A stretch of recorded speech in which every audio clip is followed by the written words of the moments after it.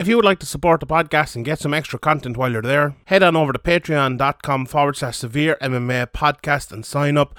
From the rewatch to the Q&A, we will have loads of content every week. So sign up, patreon.com/Severe MMA podcast. And now, here's the podcast. Graham McDonald is an idiot. Sean Sheehan of SevereMMA.com. He even has the audacity to call himself the quote-unquote pod god. This is Severe MMA. Severe MMA. Severe MMA. Severe MMA. Severe MMA. Severe MMA. Severe MMA. The Severe MMA podcast is finally here. Welcome to the Severe MMA podcast. Here's your host, Sean Sheehan.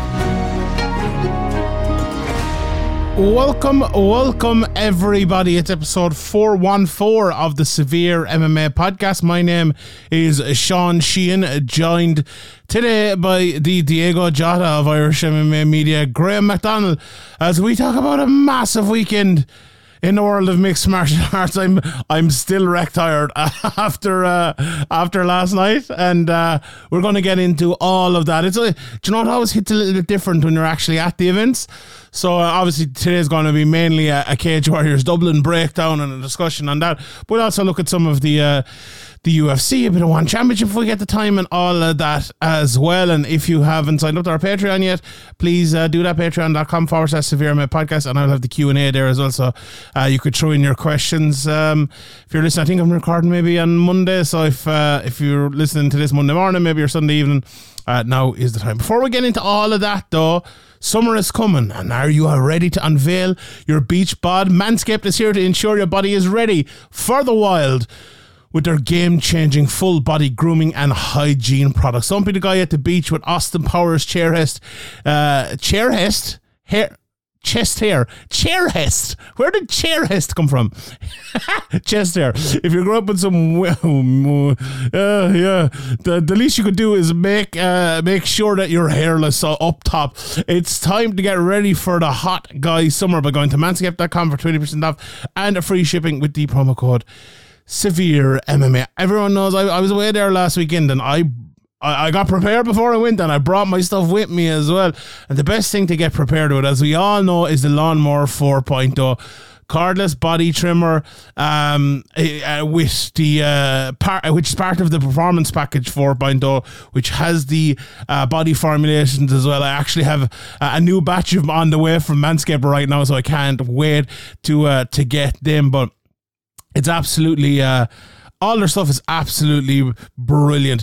The Lawnmower 4.0 trimmer, that has the ceramic blade designed to cut hair and loose skin, and it reduces grooming accidents thanks to the advanced skin safe technology. But in the Performance Package as well, as I mentioned, you get the Crop Preserver Ball Deodorant, Crop Reviver Ball Toner, which is absolutely brilliant. They're anti-chafing ball deodorant and moisturizer, because we know how painful chafing can be while you're wearing your bathing suit all day, or like me at an MMA event all day and running up and down to Media Row. It's absolutely fantastic to have stuff like that. Then you have the Weed Whacker 2.0, which is brilliant for getting rid of all those nose and ear hairs as well. Plus you have the two free gifts, one of which I used last night, the Shed travel bag, to get me up to Dublin, and the Manscaped boxers as well, which are absolutely brilliant. On top of that though, if you're needing sandals as well, they also have the Manscaped Shears 2.0 nail kit, which I also have, and it's absolutely brilliant. So have all the right tools for your grooming, because that's absolutely essential. Do yourself a favour and use the right tools for the job. So get 20% off with free shipping using the code SevereMMA at manscaped.com. It's 20% off and free shipping with the code SevereMMA at manscaped.com. Trim your chesticles with the besticles. And also, today's brought to you by our friends over at Caldera Lab. Say goodbye to the generic face wash on your counter, because Caldera Lab are here to save the day when it comes to your skin. Where they've done a clinical trial where 9 out of 10 men experience healthier and visibly improved skin with Caldera Lab. Use them for all your skincare needs and use the promo code SevereMMA at calderalab.com for 20% off their best products. Caldera Lab creates high-performance men's skincare products by combining pharmaceutical-grade science along with nature's purest and most potent ingredients. The regimen bundle is the one you should go for. That has 3 things in it: the clean slate, the base layer, and the good. The clean slate is where you start your day. It's a balancing cleanser. I've been using that a lot, and you know what? I'm glowing. I think Ian called me last week, and I would agree with that. The base layer then is a nutrient-dense, fortifying moisturizer that hydrates your skin and absorbs fast, leaving you with a matte finish so you can start your day. And then the good is your go-to at night before you're going to bed is clinically proven multifunctional serum that helps your loose skin look tighter and smoother, as well as help reduce visibility of wrinkles and lines. And as you age like me, you know those lines, those wrinkles, the signs of aging come, and all of this can help you. And if you're ready to take your skin level to the next stage with Caldera Lab, look no further than the Icon as well. The rejuvenating Irish serum is here to address the 3 most common skin concerns around the eye, which are flat lines, dark circles, and puffy lips. Puffy lips? Puffiness. I can't read it. Committed to transparency, sustainability, and excellence, Caldera Lab is on a mission to better men's skincare around the world, priding itself on clean ingredients and doing right by their customers and the planet we live in. Caldera Lab is a certified B Corporation, as well as a member of the 1% for the planet. Through uncompromising craftsmanship, excellent ingredients, and rigorous transparency, Caldera Lab is here to upgrade your skin and confidence. So get 20% off with the code SevereMMA at calderalab.com. That's 20% off at calderalab.com, calderalab.com, by using the code SevereMMA. Unlock your youthful glow and be ready for the summer with Caldera Lab. And you know what? You heard that noise there. You heard that noise. Graham is just after popping into the stream here. He left. He's back. He's here. And we're ready to start off the Severe MMA podcast. Graham, how are things? Fine day for you. You're just coming off of Liverpool here, winning beautifully. Yeah, it was a bit of a disaster. It was great for disaster. End of the first half and most of the second half. But just Richarlison and Spurs just had that loser mentality. 3-3 trying to waste time with all the momentum in their favour. Richarlison putting on this act and show, just wasting time. So it was good to see him get his just desserts in the end. Indeed. That was a big sporting event, but the big sporting event we want to talk about from the weekend is Gage Warriors Dublin. And do you know what? Sometimes we come on here and we give like a quick, what were our thoughts on it? And I think that's an interesting thing to do here, because like my thoughts on Cage Warriors Dublin were positive. There were a lot of things that happened that maybe weren't too positive in terms of like we had a very busy night. Now, not that that's negative or anything. We just were very fucking busy because there was a lot of Irish people on the guard. So we a lot of the Irish fans turned up and enjoyed it, where we were fucking working. Well, me and Andy anyway. You were kind of sitting there because you have a gimpy leg, but it was a very tough night for us. But it was. It's sure, they're not there to please you, Sean. They're there to please the crowd. But that's what I said. It feels like a lot of the cards we've had recently, the crowd has been absolutely bang up for it, like all the Bellator cards. But it feels like I can't even remember the last time we had a good finish. I think like the Amasov one kind of was a good finish, because the people kind of got behind him and that was nice. But it's not the same as like an Irish guy who people have probably watched in that arena before getting up there and winning the big one. And when Rhys McKee did that, I think it was a massive thing. And I think it was one of those cards that, look, all the fights didn't go the way for the Irish guys. Two of the top 4 Irish guys lost last night,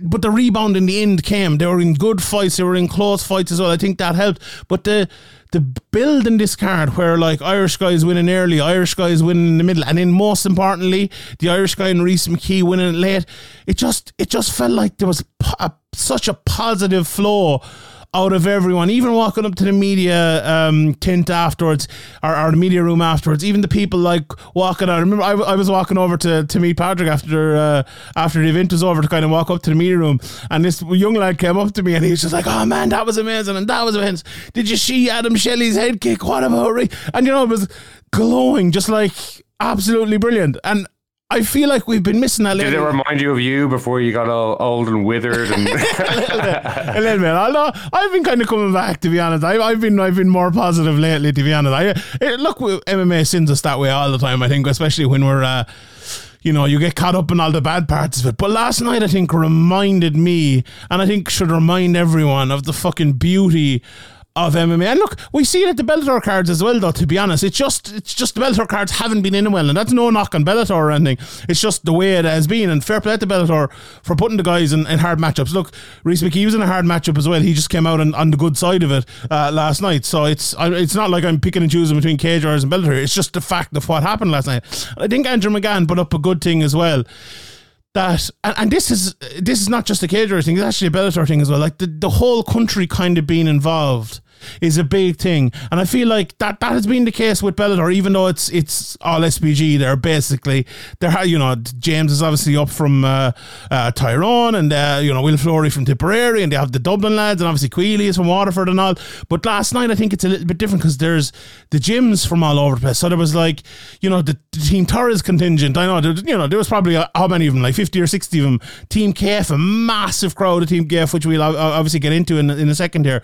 But then you have like the lads from FAI, and you saw all the Skeletor t-shirts going around the place, and I love the way Bellator have that with lots of different places in Ireland represented, but all from one gym kind of.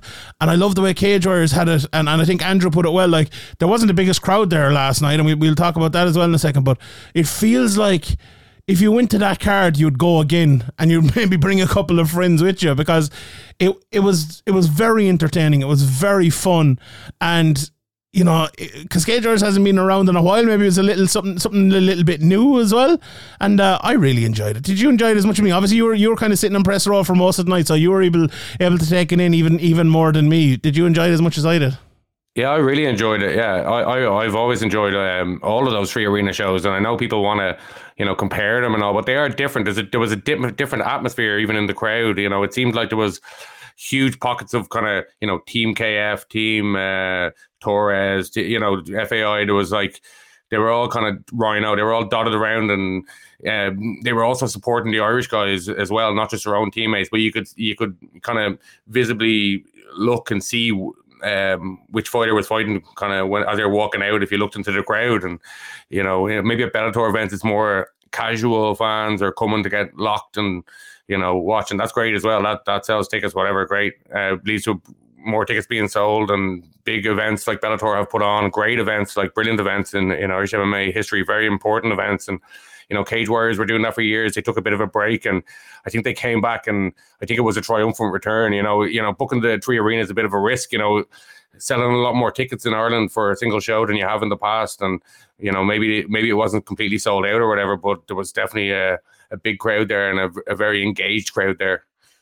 Yeah, I think the crowd, so the top arena, or the top section of the arena was closed off, and there was 2 side sections of the arena closed off. Now, I was thinking about it again last night, that there was actually way more ground seats, I think, than there would be, say, at a Bellator event. And I don't know, the Cage Warriors wanted to do that to kind of build the atmosphere, so there was a lot more, they didn't have the big stage that Bellator have and things. So I think there was maybe, I thought initially there was maybe like 3.5 there. Maybe now it would stretch up to maybe 4. I'd say 4 or 5. Do you think 5? I don't know, would there be 5, but I'd say 4-ish maybe, which, I think Cage Warriors, and I spoke to Graham Boylan during the week, and he said it straight out to me. They don't have the money to invest in all the things that other people do, whether it is, getting certain sections of the media on their side to promote it, or putting their fighters on the Lewis and all of that. I'm sure that costs a lot of money to do that, and Bellator have done a phenomenal job of that. I'm not knocking Bellator for that at all, but I don't think Cage Warriors have the money to do that sort of thing, and it's very tough. And I think what Graham Boylan said last night, that he's not, he basically said they're not making much money out of this, which it's hard not to believe that, if you're being honest. But I think the other point he said was, I want to do this 2 to 3 times a year. And it feels like if you have shows like that 2 to 3 times a year with the Irish talent that's there now, but also the Irish talent that you know from Team Rhino that'll keep being produced, you know from Team KF and FAI and the other gyms that will continue to be produced. And Cork as well, there wasn't much talent there was no talent, I think, from Cork last night. And they've always produced good talent as well. So I'm sure there'll be guys coming from there as well and other parts of the country that will build and build and build. And I feel like, Andrew said in his trade, it was a very good trade if you haven't seen Andrew McGahan's Twitter. I think those crowds will build. So, like the big crowd there last night, I thought there'd be more. I think this card wasn't as stacked as I think a lot of people thought it would be, and maybe that was a problem with it as well. But I do think it's a good base in which to start from. The other side of it as well, I thought, I said earlier on, if you into that, you'd probably definitely go to the next one and you bring a couple of friends with you. I thought the production levels were absolutely superb. Like the light show that they did before, the UFC talk all the time about the bells and whistles. We've always looked at Cage Warriors as kind of UFC light. It's a very good preparation to get to the UFC. Obviously they're on Fight Pass and they have the octagon and everything like that. But the fact that they do, they have the song like the UFC have the song, and they have the light show, and they have, I just think, I really think that adds to it when you're sitting there, because I always remember sitting at the KSW show and just being in kind of wonderment of all the stuff they did, because sometimes you're not expecting it, and it was like that again last night. I was expecting to go there and watch some very good fights and do the post-fight scrums and be rushing up and down like we always are, but to be kind of, but the greatest show thing comes on at the start, and what was the other song? I'm very bad at remembering names of songs, but the one that came on just before it was the one that's like imitating Teenage Wasteland, basically. Yeah, exactly. O'Reilly. It was really remember, good. yeah. It was really, really good, and the lights, the way they did it. It's not this big money production, but it's done well. Very well, yeah. Did you what my favourite thing about it probably was the pacing and like getting the fights. For you going up and down, obviously you ended up missing a lot of the fights, but for the fans, for the people there, you don't really have a chance. There was a couple of small breaks, like maybe 10 minutes, but besides that, the fights were just flowing. It was quick one after another. Even if it was a quick finish, the next guy was ready to go. So yeah, that was brilliant, because sometimes it can drag on, and this one definitely didn't. It was exciting all the way through, and the pacing definitely is a major part of that, in my opinion. Yeah, I got one stage where I was texting someone and they were like, have you got a chance to like take a break or anything? And I was like, I just sat down for the first time for like 5 minutes to actually like do nothing for a second. It was very much it was like we need a great pat in the back after the weekend. we did. Sure, you love giving yourself a pat in the back, so I'm sure it's already been done. I'm sure it's done. I do. But another thing, did you see a picture of the arena just before kind of the event that even started, and Bellator were kind of putting that out, or Bellator people were putting that out on social media, kind of sniggering or kind of trying to put down Cage Warriors. So, I didn't see that, but I had a lot of people. I had a few Bellator people on to me, like, we even saw, Peter Queally put a message up on our Instagram, kind of lolling at Rhys McKee walking out, and I had messages from people now in Bellator, saying this was the event you were talking about and all this, like they're. If it ends up creating a rivalry that they want to put on better fights to outdo each other in Ireland, then it's great for us and great for the fans. So hopefully this turns into a war, an Irish war to claim the Emerald Isle. Yeah, that'd be great, because that's like we've been talking about that for ages. I remember asking that question to James Gallagher like years ago, and it was with the UFC that time, but it feels like it's a little bit different now, because like I think PFL have seen it, I think Bellator have seen it, and Bellator have done a great job of helping the scene as well, let's be honest, and obviously Cage Warriors have always done that, and now we're making a big move into it. So it's great for us. Like if Rhys McKee he went into the UFC, he came out, and if he had, say, 3 fights to get back into the UFC a few years ago, them fights would have been on in London or Stockholm or, a Man Jordan or something like that. And, maybe would have got one of them in Ireland or something like that. But the fact that we're getting a big main event title fight in Ireland like that is class. The fact that we got Peter Queally. Was Graham Boylan saying he wanted 3 or 4 events in the post-fight scrum? Yeah, he was saying in Ireland. That'd be great, yeah. It'd be absolutely class, yeah. So hopefully that can happen. The one negative I would say as well, like you spoke about the media there, the media turnout was absolutely dreadful. Like, it was very bad. Like, there was us, Dunna, and I must give credit to Dunna. You know, I like the shit all over the Jake Paul stuff and all that, but he turns up to all events, and I must absolutely give credit to him. He's always there, and he's one of the very few that always turn up. I know Amy was there, and obviously passionate about it as well. You can very passionate, yeah, which I like. You know, he's a young lad coming up, and I wouldn't say one negative word about him. Fair play to him. And obviously Andy was there with the two of us, and Patrick as well doing the photos, and Amy. And just so Donna knows, that's high praise coming from such a bitter prick like Sean Sheehan. Bitter prick, but yeah, like and there's another few people. I know the guys were over from MMA on Point, and Stephen Towers was there, and a few other lads as well. But yeah, the media turnout was horrendous. Like there was like 3 tables there, and they were kind of half full. Like usually, say on the Bellator ones, there's like 5 or 6 tables, and they're all full. You know, people trying to get their free ticket in for the night. But in fairness, it did look kind of. There was 3 long tables set up, and I think there was probably like 7 people, including us there. I think. Yeah, so yeah, that's obviously not great. But you know, just kind of the situation here. There isn't really much cash to be made in MMA media unless you're willing to really kind of join the circus and still go crazy. Well, like a lot of people wanted to join. A lot of them circus. have dropped away over the years. People come, you know, we used to get messages all the time. People wanting to come in, and even they've slowed down. People, I think, you know, the explosion and the people thinking they can get in early, and you know, this is an easy way to kind of become famous or make money or have it easy or whatever, and then they very quickly realize that that's not it unless you're willing to write you know, fake news. That's true but I don't know, I just think it's very rewarding. Like nights like last night, like being part of it, covering and asking the questions afterwards, it was brilliant. The Energized boys as well were there. I must not forget, and Jake Davis, I think is his name. I wouldn't want to forget. I probably forgot like 4 people now, but all those lads were there as well. So and everyone that was there was very good and did a great job and things. But yeah, I was just disappointed enough with the turnout. But let's get into the fights, Graham. So and talk about them, because it was a mad night of fights and I was. So we talked there at the start about like the initial reaction and it being a positive one, and then today before we started the podcast, I was kind of thinking about it, like, why was it a positive one? Like, it was a positive one because of obviously Reese at the end, but I also think what we saw, even like with Ryan Shelley and James Sheehan in losing efforts, they showed the level that they were at, and they showed they were at a very, very good level. So that was good. We had Reese McKee showing obviously his level and winning. We will talk about that first. But then we also had, say, like Decky, who's been around for a long time. A rewarding win, I think, for Irish MMA fans.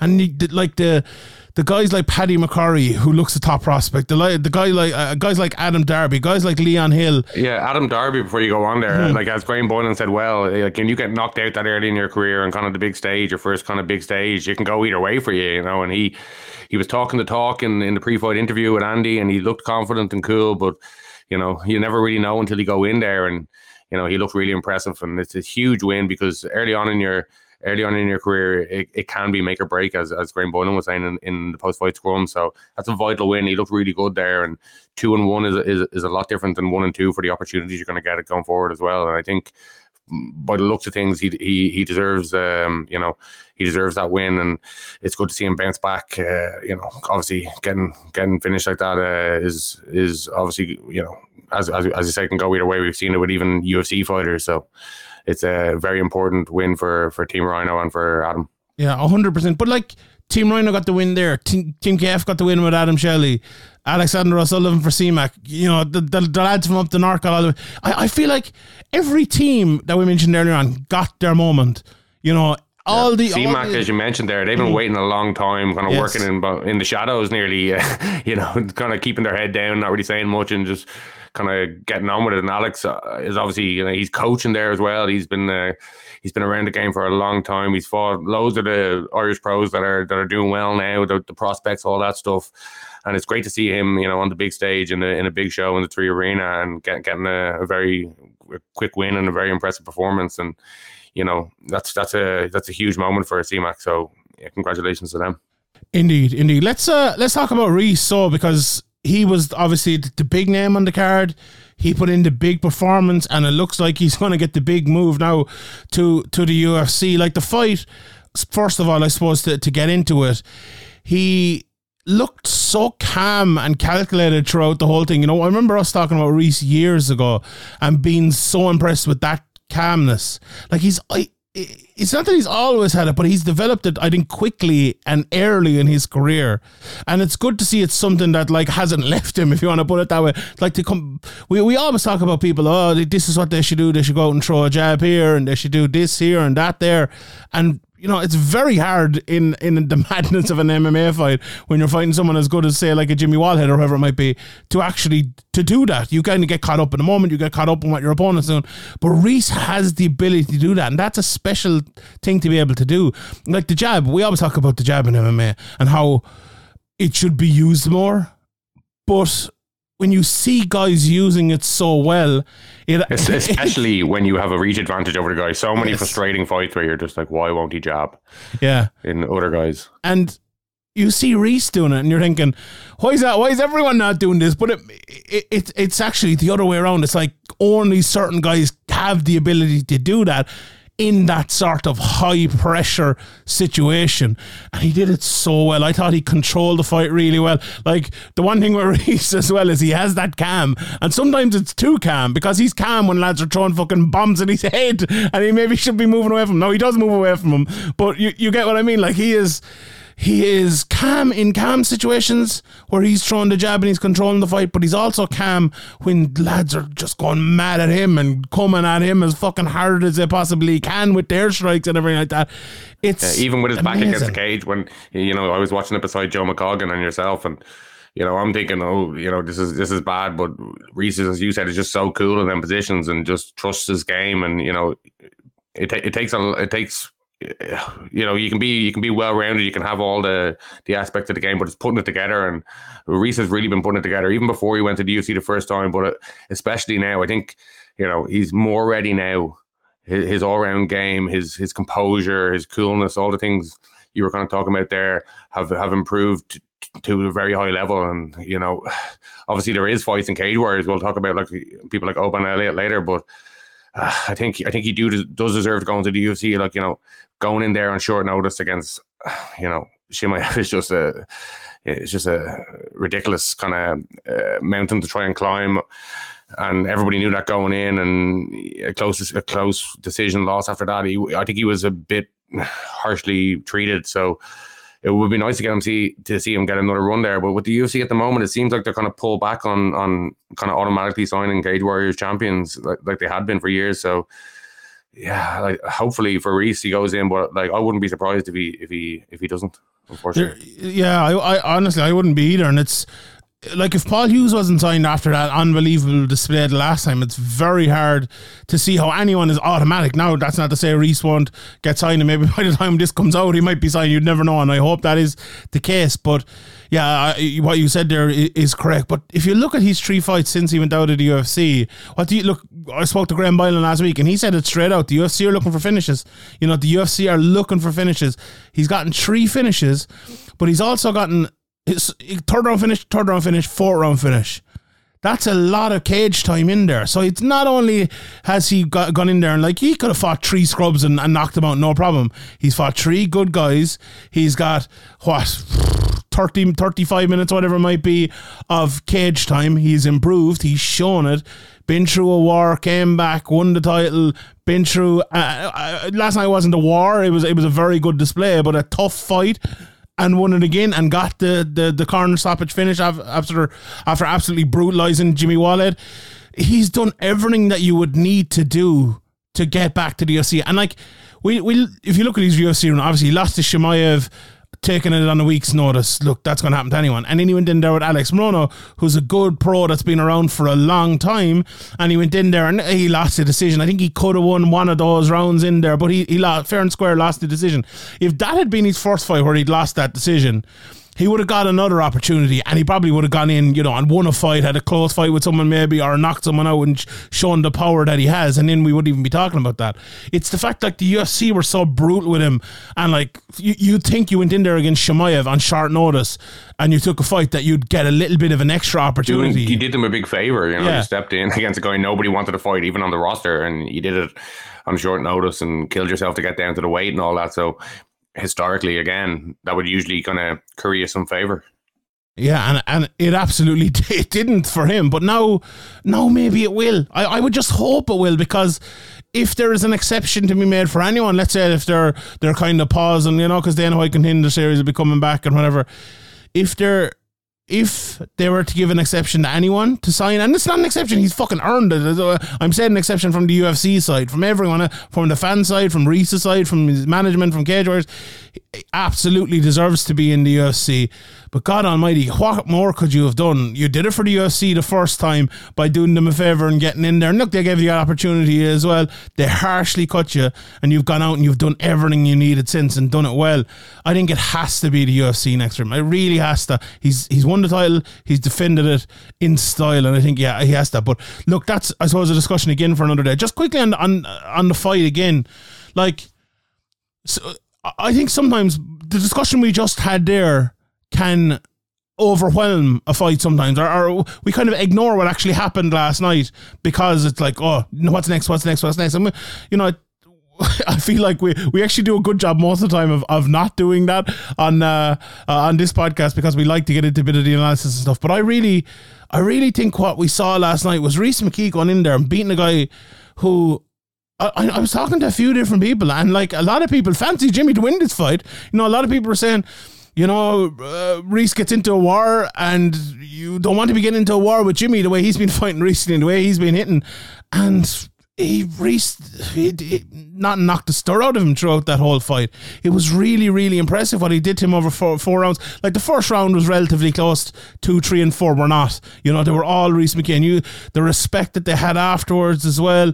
Rhys kind of holding up his hand and go, this guy is a legend of the game. And you could see it. He said, I was scared to stand opposite him. And you wouldn't blame him for what Jimmy's been like throughout his career. And Dan Hardy was there, and they brought back the post-fight interview and everything like that as well. It was a great moment, but that moment could only happen for Rhys McKee because of the performance, and it was really phenomenal. It was great to see. Brilliant. I'm so glad the post-fight interview came back as well. Imagine it just had ended like that, where it was just like, all right, corner stoppage, let's just go home now. Would have been pretty ridiculous. Yeah.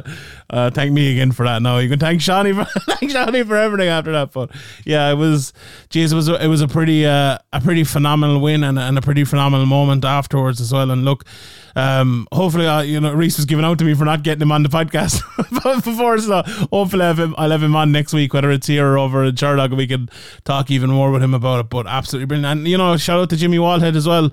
Great career. I was talking about it in a few different obviously places last week, as we previewed the show, and Bellator and the UFC and Cage Warriors, a veteran amongst veterans, and the amount of respect that everyone has for him, it just shows what he is like. It really, really does show it.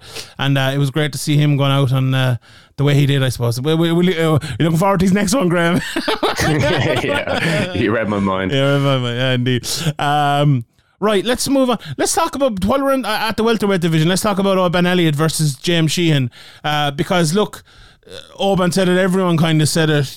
You weren't never really expecting the winner of Ben Elliott, James Sheehan, to fight the main event, people, because you feel like Rhys, now he won off to the UFC. If Jimmy had won, he would have been retiring. So it was a bit weird in that fashion, but also you want to win that fight because you're kind of the clear number one contender for a vacant title if that happens, but you're also a clear number one contender. Let's say if Rhys is going to have another one in Cage Warriors, as we said, you never know what's going to happen. And Ben Elliott kind of fought that way, I think. He kind of fought like it was a semi-final, and I think he did a great job of not giving James Sheehan many chances. Like the first round, I think, relatively close, but Oban did enough. I think the second round, Oban did enough, and then the third round again, I think Oban was very much kind of on the back foot, trying to stay away, thinking he was 2 rounds up, and I think that was a close round. I had it 29-28 for Oban Elliott. Yeah, was the third round where Sheehan landed a head kick, and it was a couple other nice moments for him? Was that right? That was the third round. Oban was kind of moving away, kind of sticking and moving, with his back against the cage a lot. And I thought this was a particularly high level fight from both of the guys, like in terms of the fight IQ, but in terms of what we saw from him as well. Like I think Sheehan had some great. They almost have me saying Sheehan now. Yeah. Oh, yeah. Oban, Sheehan. Yeah. He had some great moments early because I feel like Oban was fighting with a very kind of boxing orientated stance, and he was kicking the leg a little bit, and he was coming in with kind of that left hook over the top. But I think Oban adjusted very, very well around, maybe the 2 minute mark, maybe the halfway point of that round to take the relatively close round, and then adjusted again in the second round to land his shots even more. I think he showed his quickness and, obviously caused Sheehan a lot of problems. And then for the third round, James Sheehan was able to pop back and make it closer again when Oban kind of adjusted his style and fought maybe a little bit more defensively. But that was a fight you'd nearly need to watch back 2 or 3 times to kind of break it all down. Because honestly, I tweeted after the high level, and that was a very, very, very high level fight. I remember the other one that sticks out to me was the Brian Moore fight from I think it was 2 fights ago that he had in the 3 Arena. I remember watching it, and afterwards I was like, geez, that was a fucking high level fight. And this was one to me as well. I called it 2 of the best contenders in the world at welterweight, and I absolutely stick by that. After seeing that, it was a maybe not a fight of the night contender in terms of madness or anything like that, but I think for the aficionados they would have really enjoyed that one. Sitting cage side, Graham, what did you think of it? Yeah, I was actually editing videos during this, so I'm trying to kind of keep an eye on things, and I got the headphones on and stuff, but I saw most of it, and I do think the decision was fair enough. And I think Oban Elliott, just outside of the fighting even, I think he just exudes kind of honesty, and he's a likable guy, and the crowd didn't even seem too upset that he'd won. The crowd were kind of like, well, at least he's a nice guy or something along those lines. And for James, like, even though he lost the first 2 rounds, and the third round was close, I probably gave it to him. I gave it to him at the time, and probably had him losing 29-28. But there was some really promising signs even in defeat, and even going in against Oban Elliott before was a really difficult matchup for him. And I thought like he kept it close, and if a couple of things had gone differently, we could have been talking about him winning 29-28. So it's obviously a setback in his career, but he's only 6-3 now. He's still early in his career, and maybe a step back is what he needs to build back better. Reese is obviously, I think, more ready now for the UFC than he was when he actually went to the UFC, and when he first would have wanted to go to the UFC. So sometimes this actually, he'll look back in the future and think that this was a good thing that happened, even though obviously it's hard to see now when you're at home and you've got a sore face and you've got a loss on your record. But I wouldn't be too worried about James Sheehan. I think he's still a really, really good prospect. Yeah, I think what he has shown over the last few years is his ability to improve. And if that keeps going, I think in 18 months, 2 years time or whatever, he will be the guy that is probably, maybe 12-4 or something like that, and on the precipice. Let's say like a Tobias Harila now, who's 12-3, like on the precipice of either fighting for a title, maybe being the champion, or going to the UFC or something like that. That's where I see James Sheehan over the next fight. Let's say Reese goes there now. Maybe Oban gets the next title shot and wins it, and he goes, and maybe he wins it and has another one, then goes to the UFC. Like the guy after that, I really do think James Sheehan is that level, and I think he will go to that, because it's, if you go and watch these fights, and obviously, maybe there aren't people doing it as closely as we do it, and as like intently as we do it, but it's stark, the difference between him early in his career, where he was still good, to where he is now. Like, he looks so cool and calm as a striker. He looks so much more technically good. Like, his body is filled out. He's looking more muscular and looking fitter, and that weight as well. He's a big enough guy for the weight. Obviously, Oban coming up from 155 as well in the past.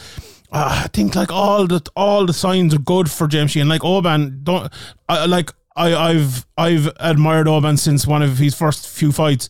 When I saw him debuting in Cage Warriors or whatever it might have been, I was like, this guy is fucking legit. And I got him on the podcast after like 2 or 3 fights, something like that. There's one bromance developed. Yeah, exactly. But like, and I think when this fight came up, I didn't want to make a pick. Like, I really, really like both of these guys as fighters, and that's the sort of fight that you want to see on these cards, and Cage Warriors put it on.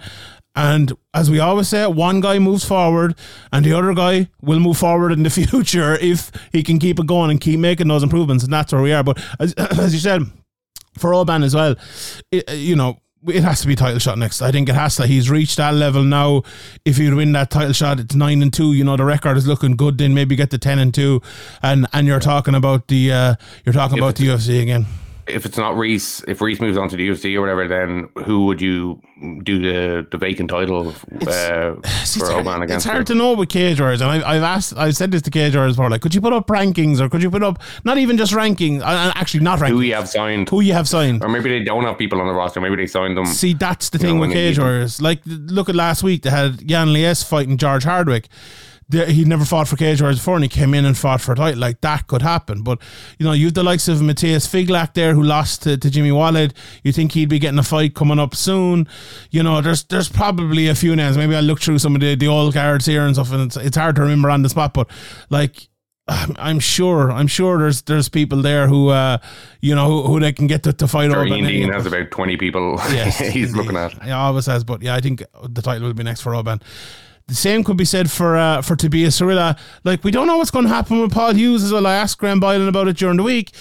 He basically said he thinks Paul Hughes will fight for the title once more, maybe, if the UFC call doesn't come. It's dragged on this long. Why is it dragged on this long? If the UFC are going to sign him, which we all thought they were going to do, he's done enough. As I keep saying, this podcast in recent historical terms. So. Yeah, it looks like it's not going to happen. So hopefully I'm wrong, but it looks like he's going to have to fight again. And who's he going to fight? That's who's available. He needs to prove himself against for the UFC to sign him. That's better than he's already beaten. I don't know. Like, Morgan Charrier looked phenomenal last night. We've already seen that, though. It just makes so much sense for him to go to the UFC, but it just seems like it's not going to happen, unfortunately. I really don't know why. Yeah, Hughes came out last night. He was in the front row, and the social media team came up there and whatever, and he was like, two-way champion or something like that. So maybe he wants to fight George Hardwick, but then Graham Boylan didn't really seem to. Yeah, no, but I think he wants George Hardwick to go to the UFC, possibly. He told me in our interview that George Hardwick had been offered the UFC, turned it down. He was like, maybe now is the time. So, maybe that's the case there as well. And this thing about the needing finishes, and so Graham Boylan said that to me before, and I was talking to two other people recently who were say on the verge of signing for the UFC fighters. And they said, one of them said straight out to me, Mick Maynard said I need to get finishes to get in the UFC, and go and get, you've won a couple of decisions or whatever, go and get a finish, we'll sign you. Someone else said the exact same thing. Graham Boylan said it. This is not just... they've been using that old chestnut for years, the UFC, Cole Pounder, and if he goes out and finishes Shane Mills, you'll get to the UFC, and then nothing happens, I don't know. That's strange. I think it's so stupid. To a certain extent. Because, the Paul Hughes versus Vucinic fight, that's better than any finish. He destroyed him. He butchered his face. A really good, Vucinic should be in the UFC as well. This guy's top level. And Paul Hughes destructed him. That's better than knocking a guy out or submitting a guy. I don't give a shit what anyone says. It was and that just is senseless to me. But I don't know. It looks like he's going to have a fight.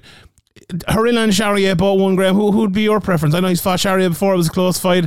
Harila is fucking, he's a beast. We'll talk about that fight again in a second, but if Paul Hughes was to fight at 145, it's probably one of those two guys. Who would you pick?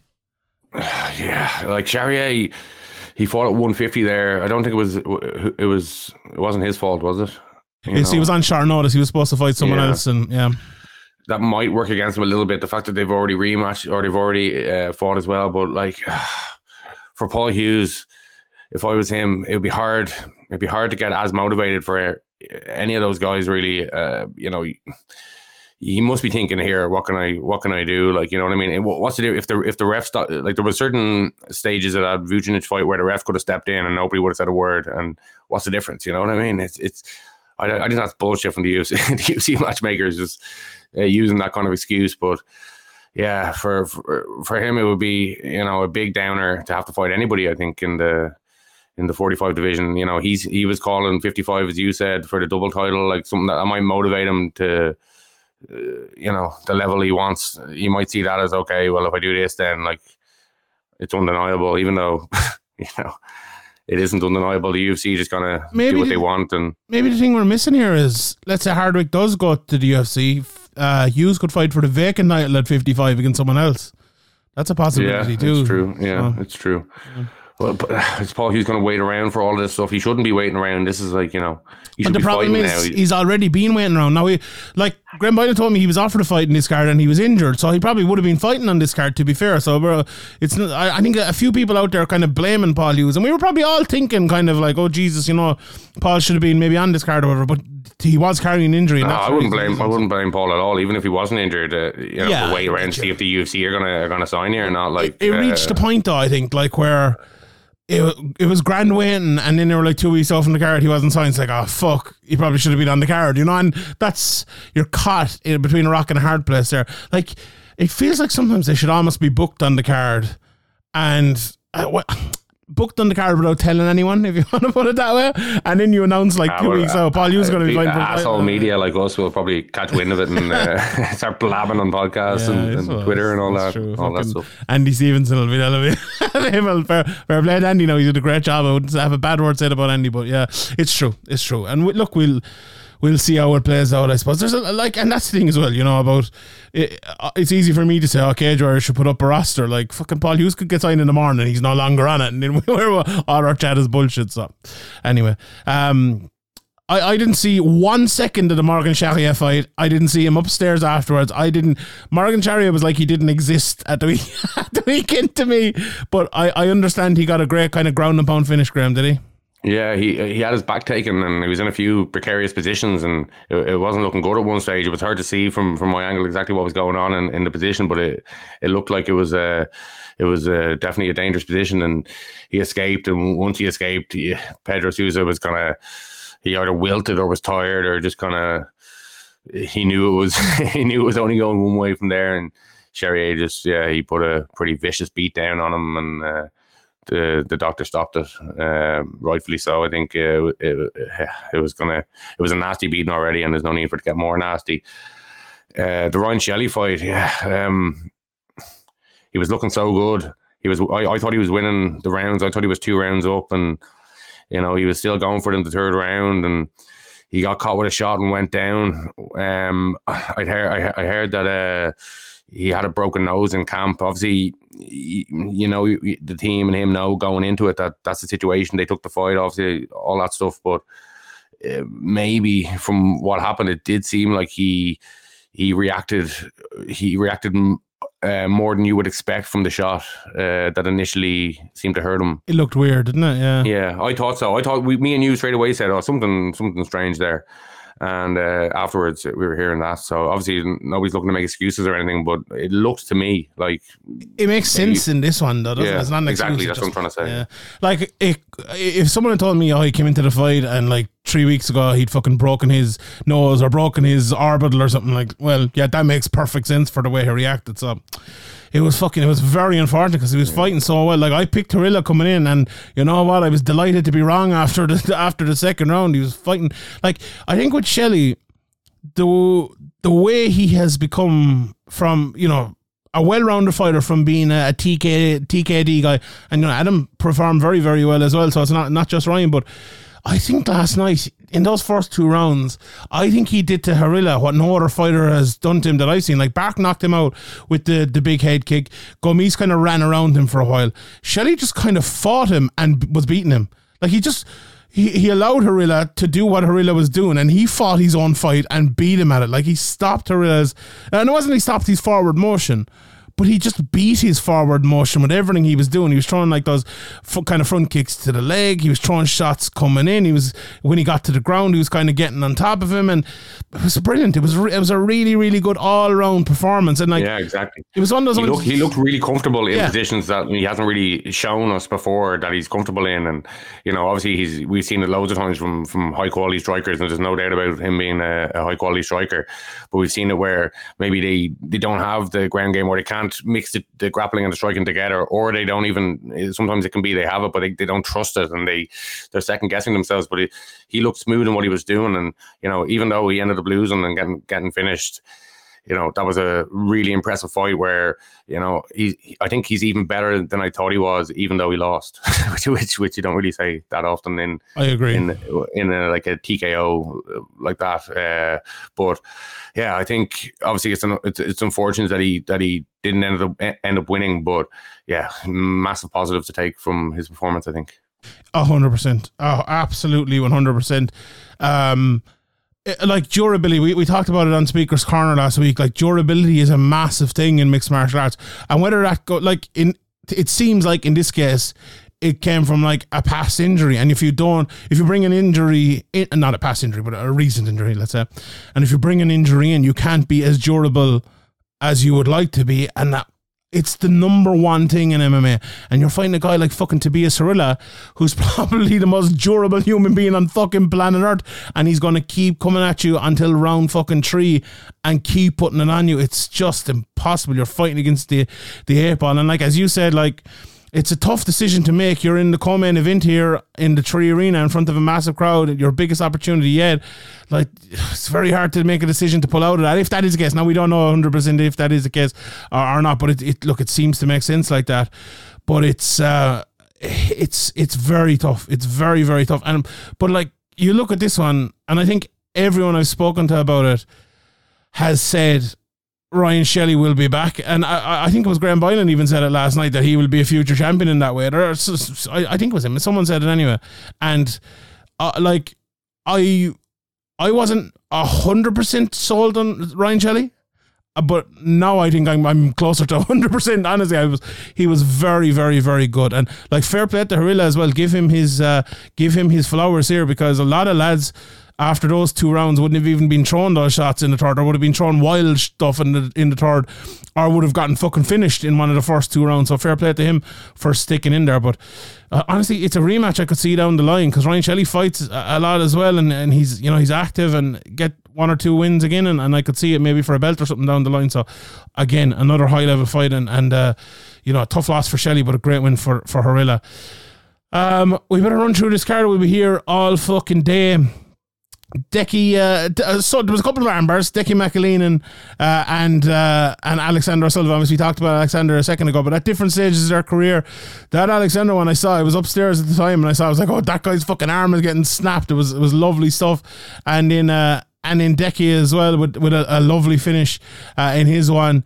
Decky's always entertaining. He's willing to kind of go into the fire and back himself to come out the one conscious, or the one victorious. So an exciting guy. He's had his ups and downs, as he said himself. He hadn't won a fight in over 2 years, and he couldn't get an opponent to fight him. So I think opponents might watch his fight and say, this is risky enough. He's gonna bring everything and throw it at me, and it's a hard thing to overcome, that pressure, that early pressure, and that killer instinct he has. And yeah, it was an important win for him, because as he said, with not having won in over 2 years, it's it probably affect you mentally. You just really want to get in there and set the record straight. Yeah, 100%. Like, and I feel like it was we mentioned it coming in, like, for that corner of the country, it was a great night, and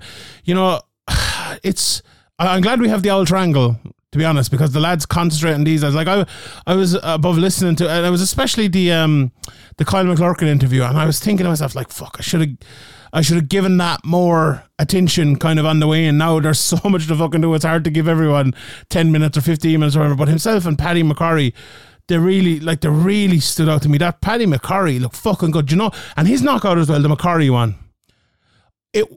The people, sometimes you land an opportunistic flying knee, or you throw a knee to a timed knee, right? So there's a timed shot and there's a placed shot.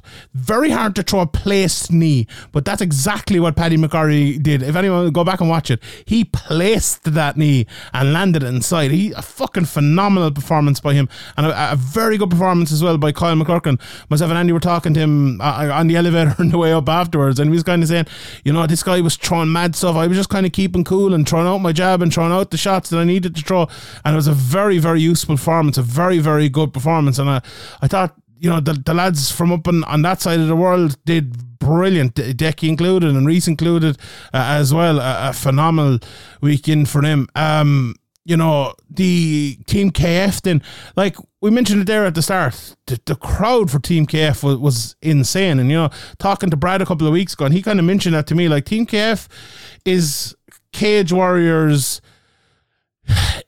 kind of the baby of the last Cage Warriors scene for the Irish guys, if you want to put it like that. You know, with Cahill and, you know, with Tom King and with Chris Fields and Aisling Daly and all of those. You know, obviously with the SPG people, and we've talked about that ad nauseum now at this stage, with them not being in Cage Warriors, the kind of like the sub SPG or the tributary of SPG that has formed from different places are taking up that mantle. And I think the crowds are kind of getting behind that, you know, and they seem to have like a very kind of family atmosphere at that gym. And that was the case with the crowd there last night. They were absolutely massive. And, you know, it was a very mixed night, obviously, for Team KF with, you know, Ryan Shelley losing, Adam Shelley winning, and Leon Hill winning, and Takamandu losing.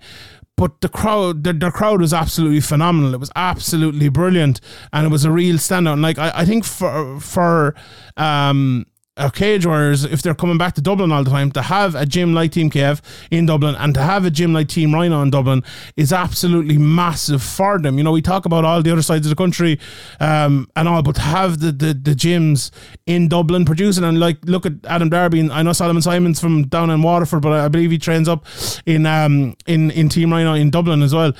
Absolutely great for them to have that. But you know, Dublin MMA, Graham, has always been very much SPG centric, but the other gyms really showed up last night, didn't they? And they came out in force, in not just as fighters, but with the support as well.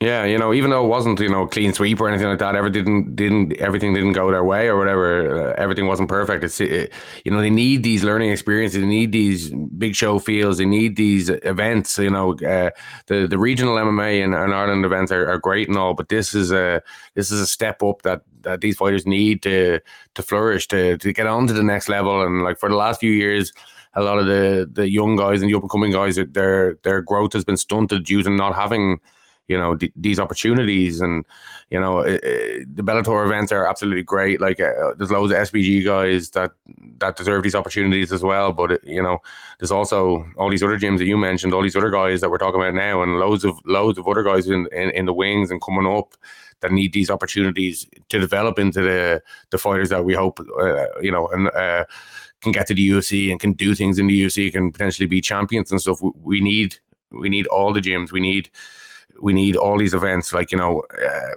it'd be great to have the UFC come, but that's not going to happen every 6 months, every year. That's going to happen every few years. So we need to have these Bellators, these Cage Warriors, and obviously we're going to see what PFL are going to do. They're coming over at the end of the year. So yeah, it's great to see, you know, opportunities for all gyms, and they showed they were ready. I think even in the fights that were lost, there was no one that was like, you know, didn't look out of place. You know, it's MMA. You're gonna win some, you're gonna lose some, but yeah, I think it's very important that Cage Warriors are bringing these giving these gyms opportunities, and that are looking to bring. I think Graham Bunnan said 3 shows next year, and obviously have another show coming up this year. I think that'd be great for, like, just to give everyone, you know, the opportunities and stuff like. And I suppose, you know, we mentioned Team Get, but the Rhino lads as well. Like you mentioned Adam Darby. The display he put on, getting the triangle choke at the old triangle choke at the end. He might be winning the old triangle of the year this year. Was absolutely phenomenal. And like I was at Solomon Simons. I keep saying I was at his second amateur fight, and I remember saying about it. And I think Stephen Goslow actually was fighting the same night. And I think he has. I don't know, did he fight last night or is he a fight next weekend? I must look it up. But it's great to see it. You know, it's great to see these lads coming through. And I'm sure there'll be lads last night and they saw maybe Solomon Simon fighting for the first time, or Alexander O'Sullivan fighting for the first time, or Leon Hill, or whoever it might be. And, you know, they might get to the UFC and they can be saying, I was at his first fight in a big arena or something like that. And I love that. That's a great part of Irish MMA. Yeah. Do you know what? It makes you feel more connected to the fans, more connected to the fighters when they see their journey, they get the opportunity to go to events, get to see them in person. You know, it definitely, if guys have to fight in Europe and kind of, or, events where it's hard to get streams and stuff, and a lot of people aren't going to go hunting for them, but if it's put in their face, if they connect with a guy, maybe they like something he said, something he did, it doesn't take much sometimes, and you need these opportunities to build yourself as a brand, as a fighter. Like you're basically a business, and you need to get people interested in you if you're going to get big opportunities. Sometimes you can be a really good fighter and not get the opportunities, but if you can get the fans behind you, it makes a huge difference. It 100% does. 100%. And I thought Solomon has improved so much throughout the years, and you can see with himself and with Alexander as well, having a large amount of amateur fights really helps you, and they're both looking good as new pros. So great stuff from all them. And I suppose the last one we mentioned, Nicholas LeBlanc beat Ryan Curtis. The Bulldog show, like Ryan Curtis, if he didn't have bad luck, he'd have no luck, and lost here. A quick submission loss as well. It's been a real tough time for Ryan Curtis. As I said, like in the previous show and coming in, like Ryan Curtis is all, I suppose, like the offensive skill, I suppose, is the way you'd put it. But it's been just a very tough road, and hopefully he gets another opportunity in Cage Warriors, because that's the best place to build someone like a Ryan Curtis. If he's continuing and wants to kind of go on that path, that's the perfect place, and hopefully we'll see that. But congratulations to Nicholas LeBlanc, he got the great win there. And on Leon Hill as well, I thought he looked, Marcin Zimbella, he went for the guillotine there at one stage, he went for it, but Leon Hill looked comfortable. I think aside from that, their nicknamed him the professional. He did look very professional, looked very good, and tactical and technical, very good fighter. The Takamandi one, Graham, I missed this. I was upstairs. There was like a tap that wasn't a tap, and then he got darts choked in the end. It was a weird one, was it? Yeah, I actually haven't seen it back, but at the time it looked to me like he was trying to grab at the hand to pull it away, or at the arm to pull it away, but some people were saying it looked like he tapped. I should have went back and looked at it, but the referee started it, which was very unusual. I don't know if I've even when's the last time I've seen that, or if I've ever seen that happen. Well, memory's terrible, but maybe I have. But Taka was landing some nice low kicks, and they were definitely affecting. They looked like they were. One stage, I think, or even more than one stage, once or twice, he knocked his opponent down. I'm just trying to remember his opponent's name now. Benoit Blanc. Oh yeah, Benoit Blanc. But Benoit Blanc looked like a very good grappler.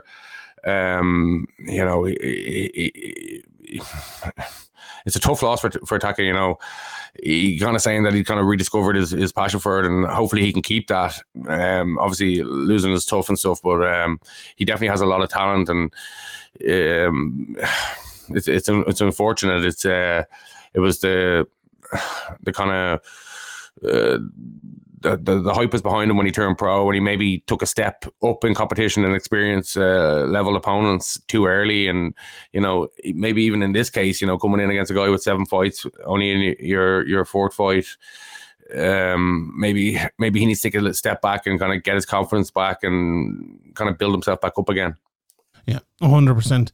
While we're on Cage Warriors, Graham, they have another show next week. They're going off to Rome, and another massive opportunity for an Irish fighter, as Caelan Loughran is fighting for the vacant 135-pound title in the main event against Dylan Hazan. It's a pretty good card all around. We have an SBG fighter on the card. Tanio Plagalicchio is fighting Gerardo Fanni, which is a very tough matchup. Fanni's a very, very good fighter, but there's, Calero Pederasoli is on the card, who people would know.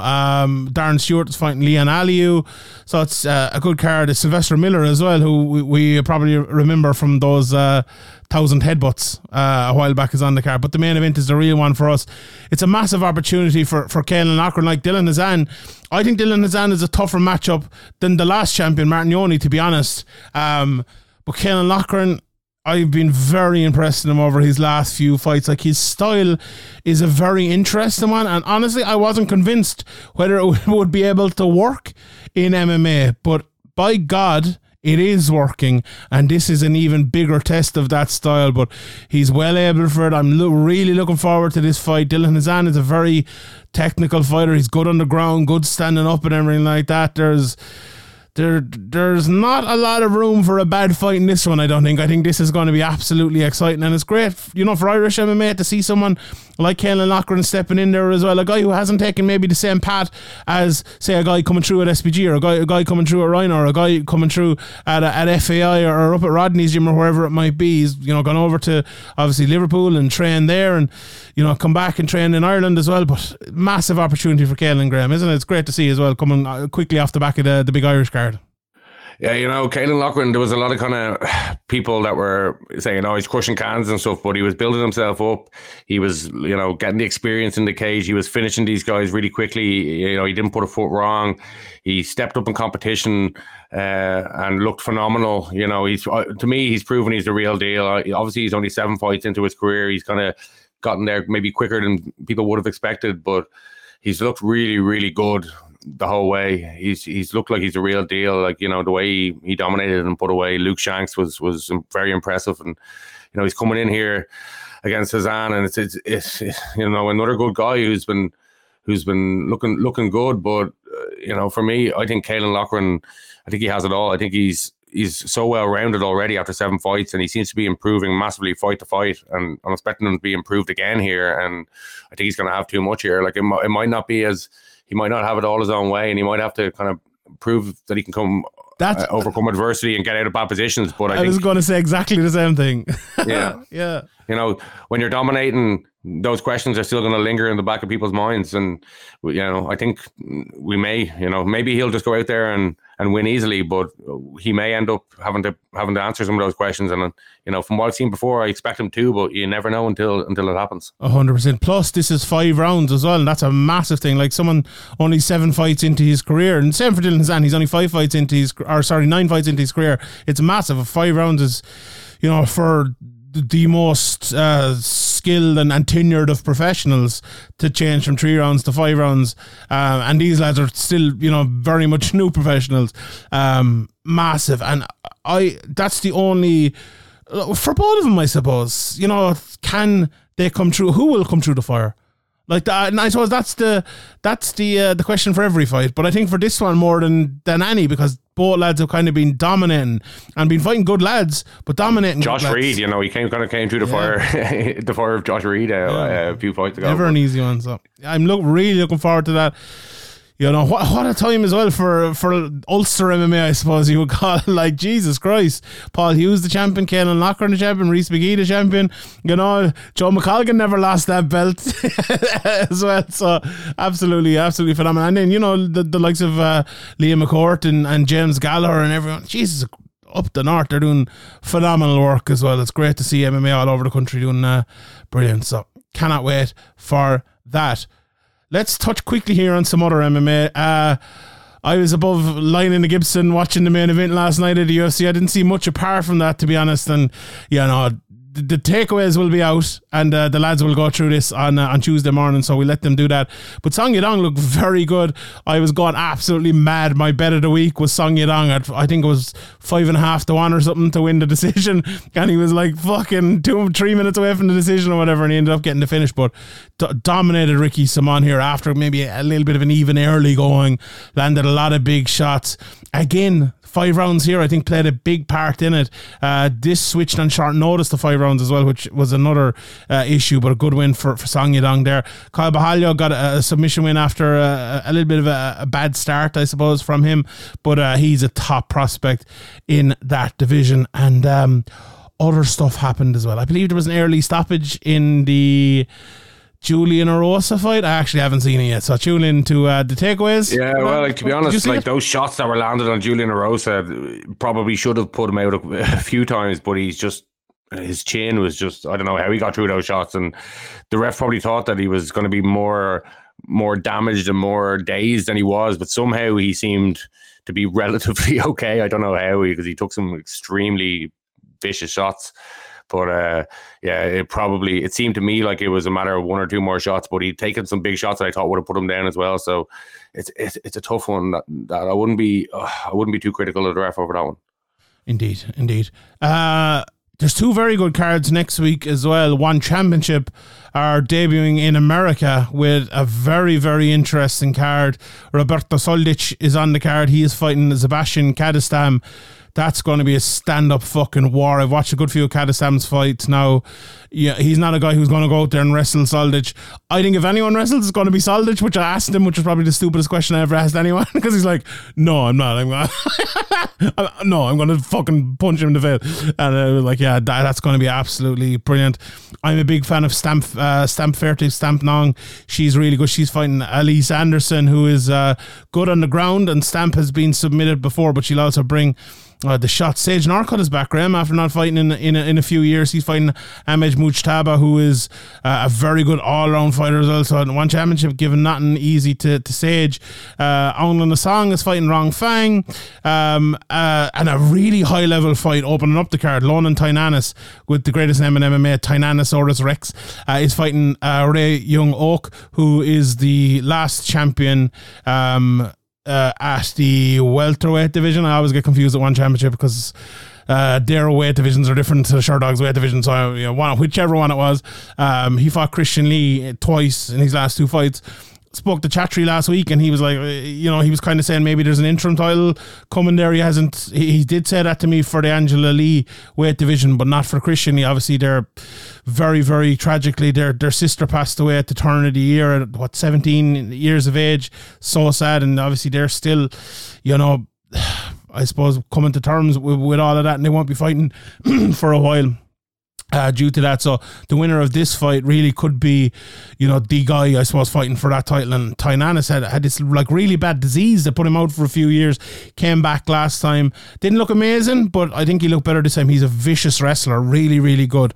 And Ray Young Ok comes through a lot in his fight, so that should be interesting as well. And there's a few grappling matches, and so Rene de Ridder, the champion at 205, or one of the divisions, whichever one, is grappling against Tairi Atolo.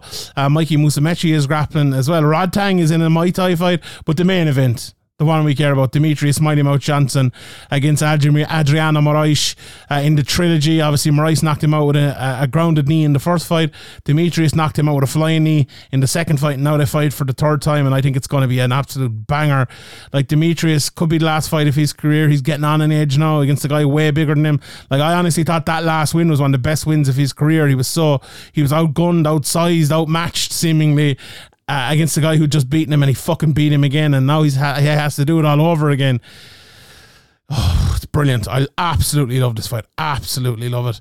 And then we have the UFC. Very good UFC card, UFC 288. Aljamain Sterling, Henry Cejudo, Bilal Muhammad, Gilbert Burns, Jessica Andrade against Zhang Yang, Evalev against Bryce Mitchell. Obviously, we'll have the preview show this week. I'm not sure if I'm dropping in yet. I might. Harry and Ian will have that to you anyway. Main event, Graham. How'd you see that going? Aljamain Sterling against Henry Cejudo. Tough one. I saw Luke Thomas put up a stat, right? Only, I think it's 2 out of 28 times people over the age of 35 had fought for a UFC title that they've won, and both times it was Tyron Woodley. And Henry Cejudo is 36. So it's tough. So, like, if Tyron Woodley can do it, anybody can. Is that what he's saying? Well, yeah, the 26 have tried and only one has succeeded or something. Yeah. It's tough. Yeah, and it's been a long time. It's not just he's getting on in age at a lower weight. He hasn't fought in what it's going to be nearly exactly 3 years when the fight goes down. And I definitely pick Henry Cejudo if he was had been fighting this whole time and was at the level that we saw him at before he went away or MMA retired or whatever it was. I'd probably still pick him here, to be honest. I was surprised to see him as the underdog.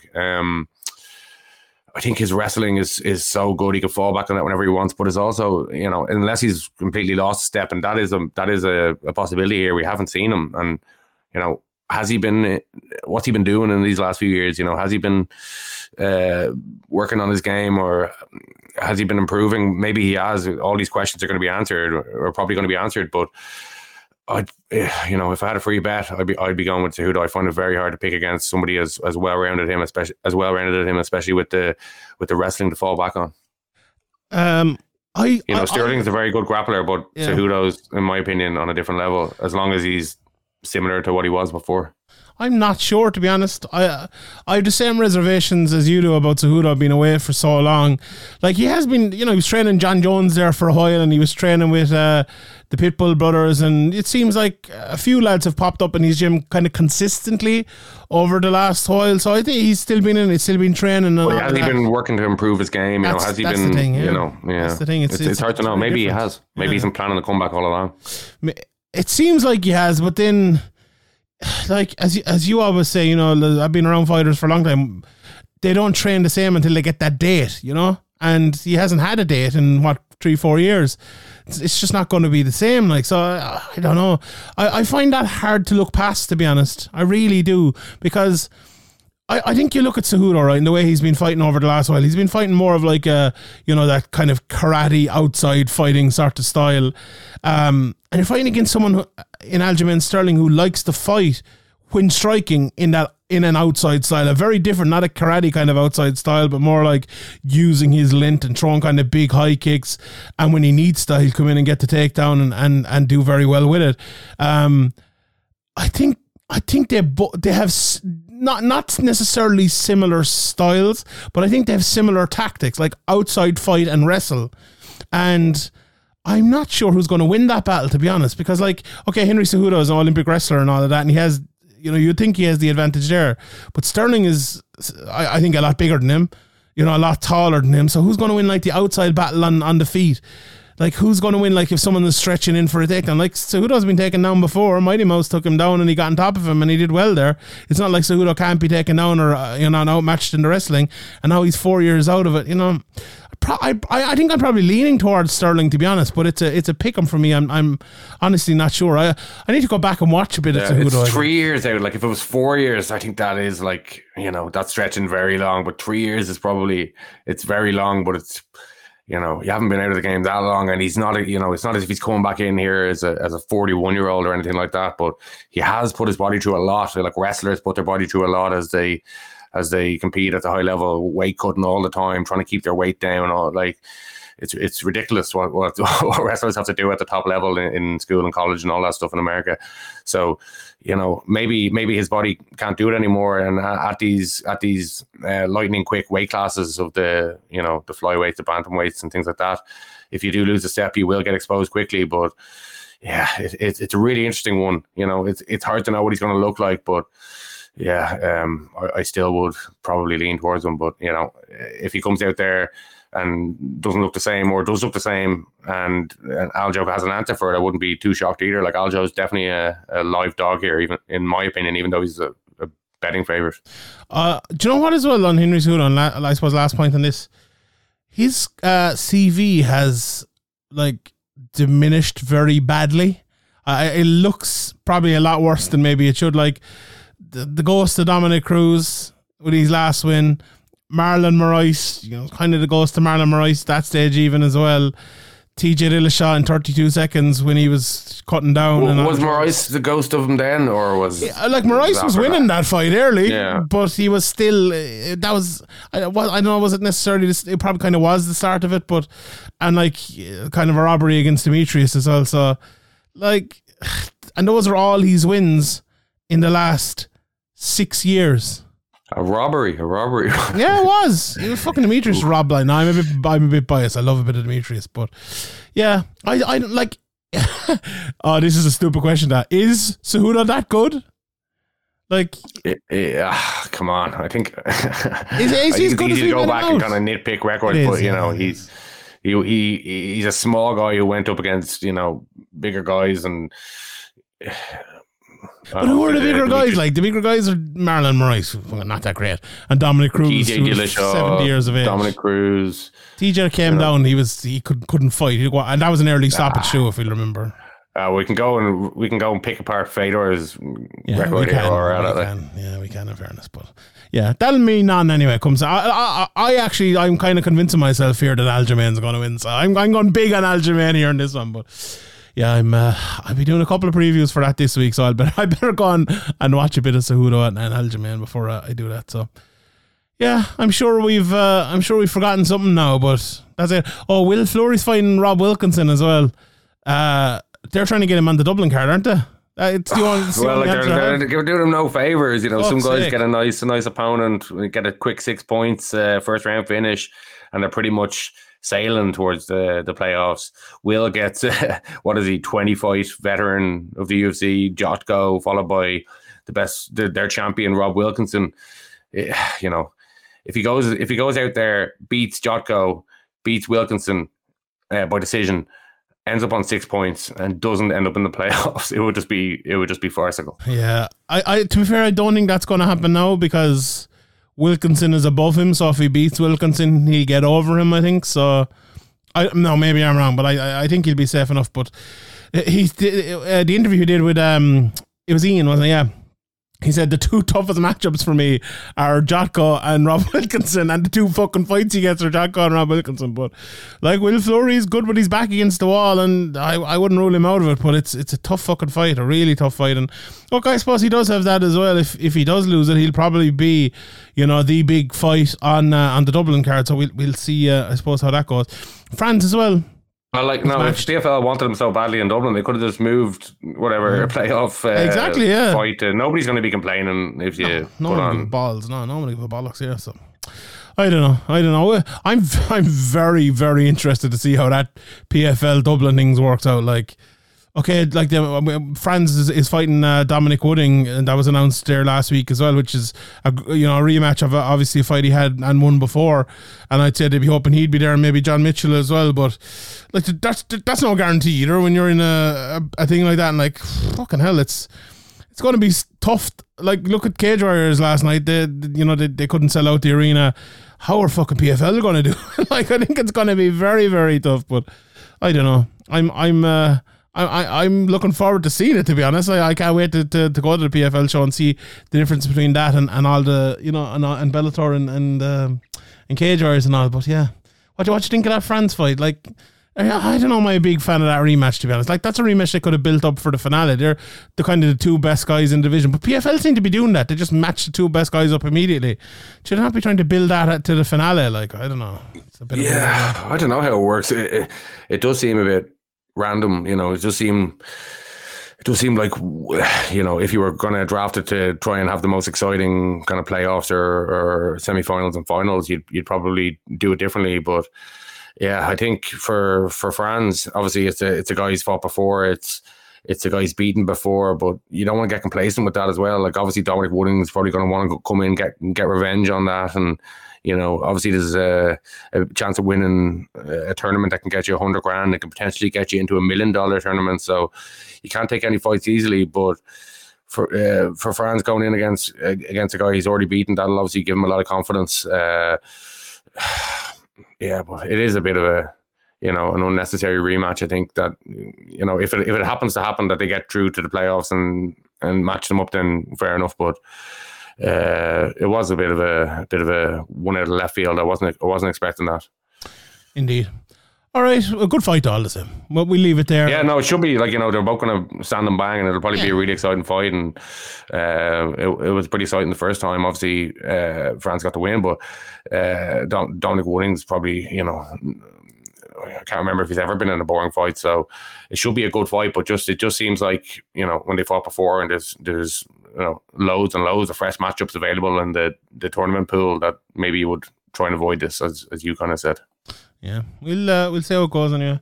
Right, we will leave it there, everyone. Thank you for the support during the week. It was absolutely phenomenal. You know what? If you enjoyed all our content, you want to buy us a pint, why not sign up to our Patreon, patreon.com/Severe MMA podcast. Costs about the same as a pint in Dublin does for a month, and you get all the content there. So, you can. Sure, and the Gibson, what was it? $7.10, $7.20 a pint. I never buy a pint. Daylight robbery. I never. So Donna bought me a pint. Fair play. Oh, I actually did buy a pint. So I take it back. I bought a pint for that. So Quilcha bought me one, I think, the last because when I get into the Gibson, I'm just wrecked, and I'm like, get me a drink there, someone. I'm just like falling down on a chair when I get in there. But yeah, it's Dublin. How does anyone live in Dublin? Like, it's scandalous, the fucking price of stuff. Like years ago, I used to go out drinking and stuff for the weekends, and now I just don't. Unless there's like an occasion, a birthday or something going on, a wedding or something like that. It's just too expensive to be going into. You go into Temple Bar, you're spending $7.50, on a point. You're buying rounds and things like that. It's adding up, and you're getting taxis so expensive and all that stuff. It's just not worth it anymore. I'm getting too old for that stuff. Cage Warriors Limerick next time. That's what we need. Do it. Cage Warriors Sean's gaff. We'll bring it down here. We're having the Gaelic Crowns. Don't talk to me about the Gaelic Crowns. Limerick. Oof. I was Curling. Come on. What went wrong, Sean? What went wrong? The last time Limerick lost, right? It was in 2019, and I was at the match in Dublin, and then they lost yesterday, and I was in Dublin as well. I'm never going to Dublin again when Limerick are playing. I'm just a terrible. Is it not just Limerick can't handle the heat up and the big smoke? Neither. Only one. The game yesterday was on in Limerick. It was just I was in Dublin. Okay. Yeah. Sorry. It's just me being in Dublin brings bad juju to Limerick, I think. So you're just searching like a VAR fine-tooth comb for reasons to blame Dublin for everything. What about Jota? How the fuck did he not get sent off? Don't start now. But come on. Oliver Skip shouldn't have been on the pitch. He tried to break Diaz's ankle. Like he should have been in space, gallivanting forward, about to score another goal. Jota, but this lad who shouldn't have been on the pitch was stooping his head down and headbutting his boot. Yeah, you said it was a red. No, but that was that should have been a red. And also I thought the Oliver Skip one should have been a red. In all seriousness, it's fair enough, like a tough tackle, but when you go in studs up on somebody's ankle, and when you go like, obviously Oliver Skip got away with it. He got a little cut in the side of his head, but if you get a stud in the eye or something, that is like, that can do some serious damage. So yeah, I think VAR is obviously just terrible. It's the worst. Think about the kids. They had a podcast on Football Weekly or something like that. Some podcast anyway. It was about the referees, kind of like and journalists embedded in the referees for a few months and kind of talking with them and going to games with them and stuff. And they had like a guy one of the referee association guys who analyzes games, and he was saying that like in the game that he watched, there was 7 penalties and 3 red cards you could have given by the strict letter of the law, and it just shows how farcical it is because they just pick and choose. Oh, we're going to give this slight foul, but we're not going to give like these other 6 slight fouls, and it's ridiculous. It's really frustrating, especially like some teams. Obviously, Liverpool not going for the title this year or whatever, but in previous years it was like 1 or 2 points between City, or sometimes it's 1 or 2 points between Champions League, or 1 or 2 points between the Championship, relegation to the Championship, and Premier League. It can swing on that, and refereeing is just a farce. It's ridiculous. In that thing I was talking about, in that piece I was talking about, there was one ref that said that it was the wrong decision, but it was right for the game. It's like this is it's madness. To hear them even saying this stuff out loud in a PR piece is just unbelievable.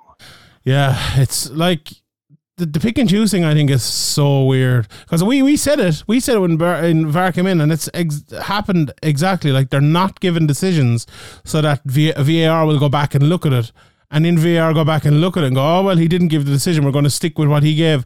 And it's just no one making a decision. It's no consistency in the decisions. They'll give one for like a slight pull or a slight push in the box, and they'll let 7 go in the same exact game. The best example is like, and I know I'm biased, but the Casemiro one, like where he got your man around the neck. Like you could literally get a screenshot of that from every fucking single game. Like it's ridiculous. They just decided, okay, we're going to send this guy off for. I don't think you should be allowed to look at freeze frames unless it's an offside. Yeah.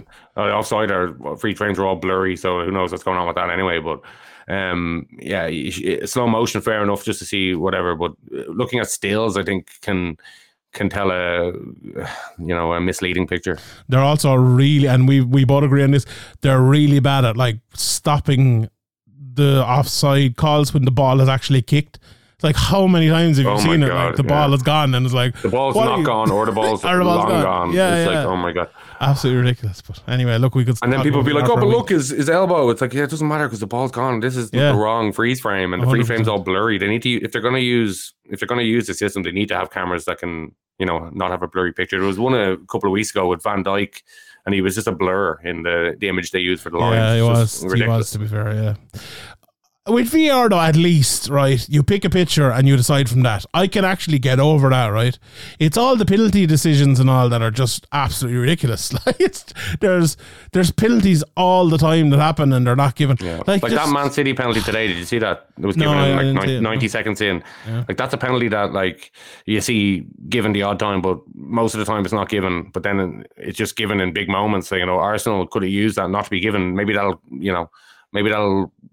game could have went a different way if that hadn't happened. It was 2-1, wasn't it? Yeah, it was. Yeah, well, like close, the butterfly effect means everything would have changed, but like the game should be played to the rules. Like it's that simple, really. Indeed. All right, everyone. We will leave it there. As I said again, thanks for your support all week. We met a few of you go around last night. It was great. It was absolutely fantastic. I appreciate every single bit of my voice is just starting to break now after roaring last night. All night and talking for an hour and a half here, but sure, do you know what? It was fucking worth it. Up the MMA, up the Irish MMA, up all the fighters, the coaches, the media. Up Dublin. Up Limerick. See us up whoever beat Limerick there. I can't remember now. Clare was my arch enemy, Clare. The ones I hate the most beat us, Graham. But anyway, we won't talk about that. Give us an old quote there to see us out. I am the son and the heir of a shyness that is criminally vulgar. We'll see you next week. Good luck.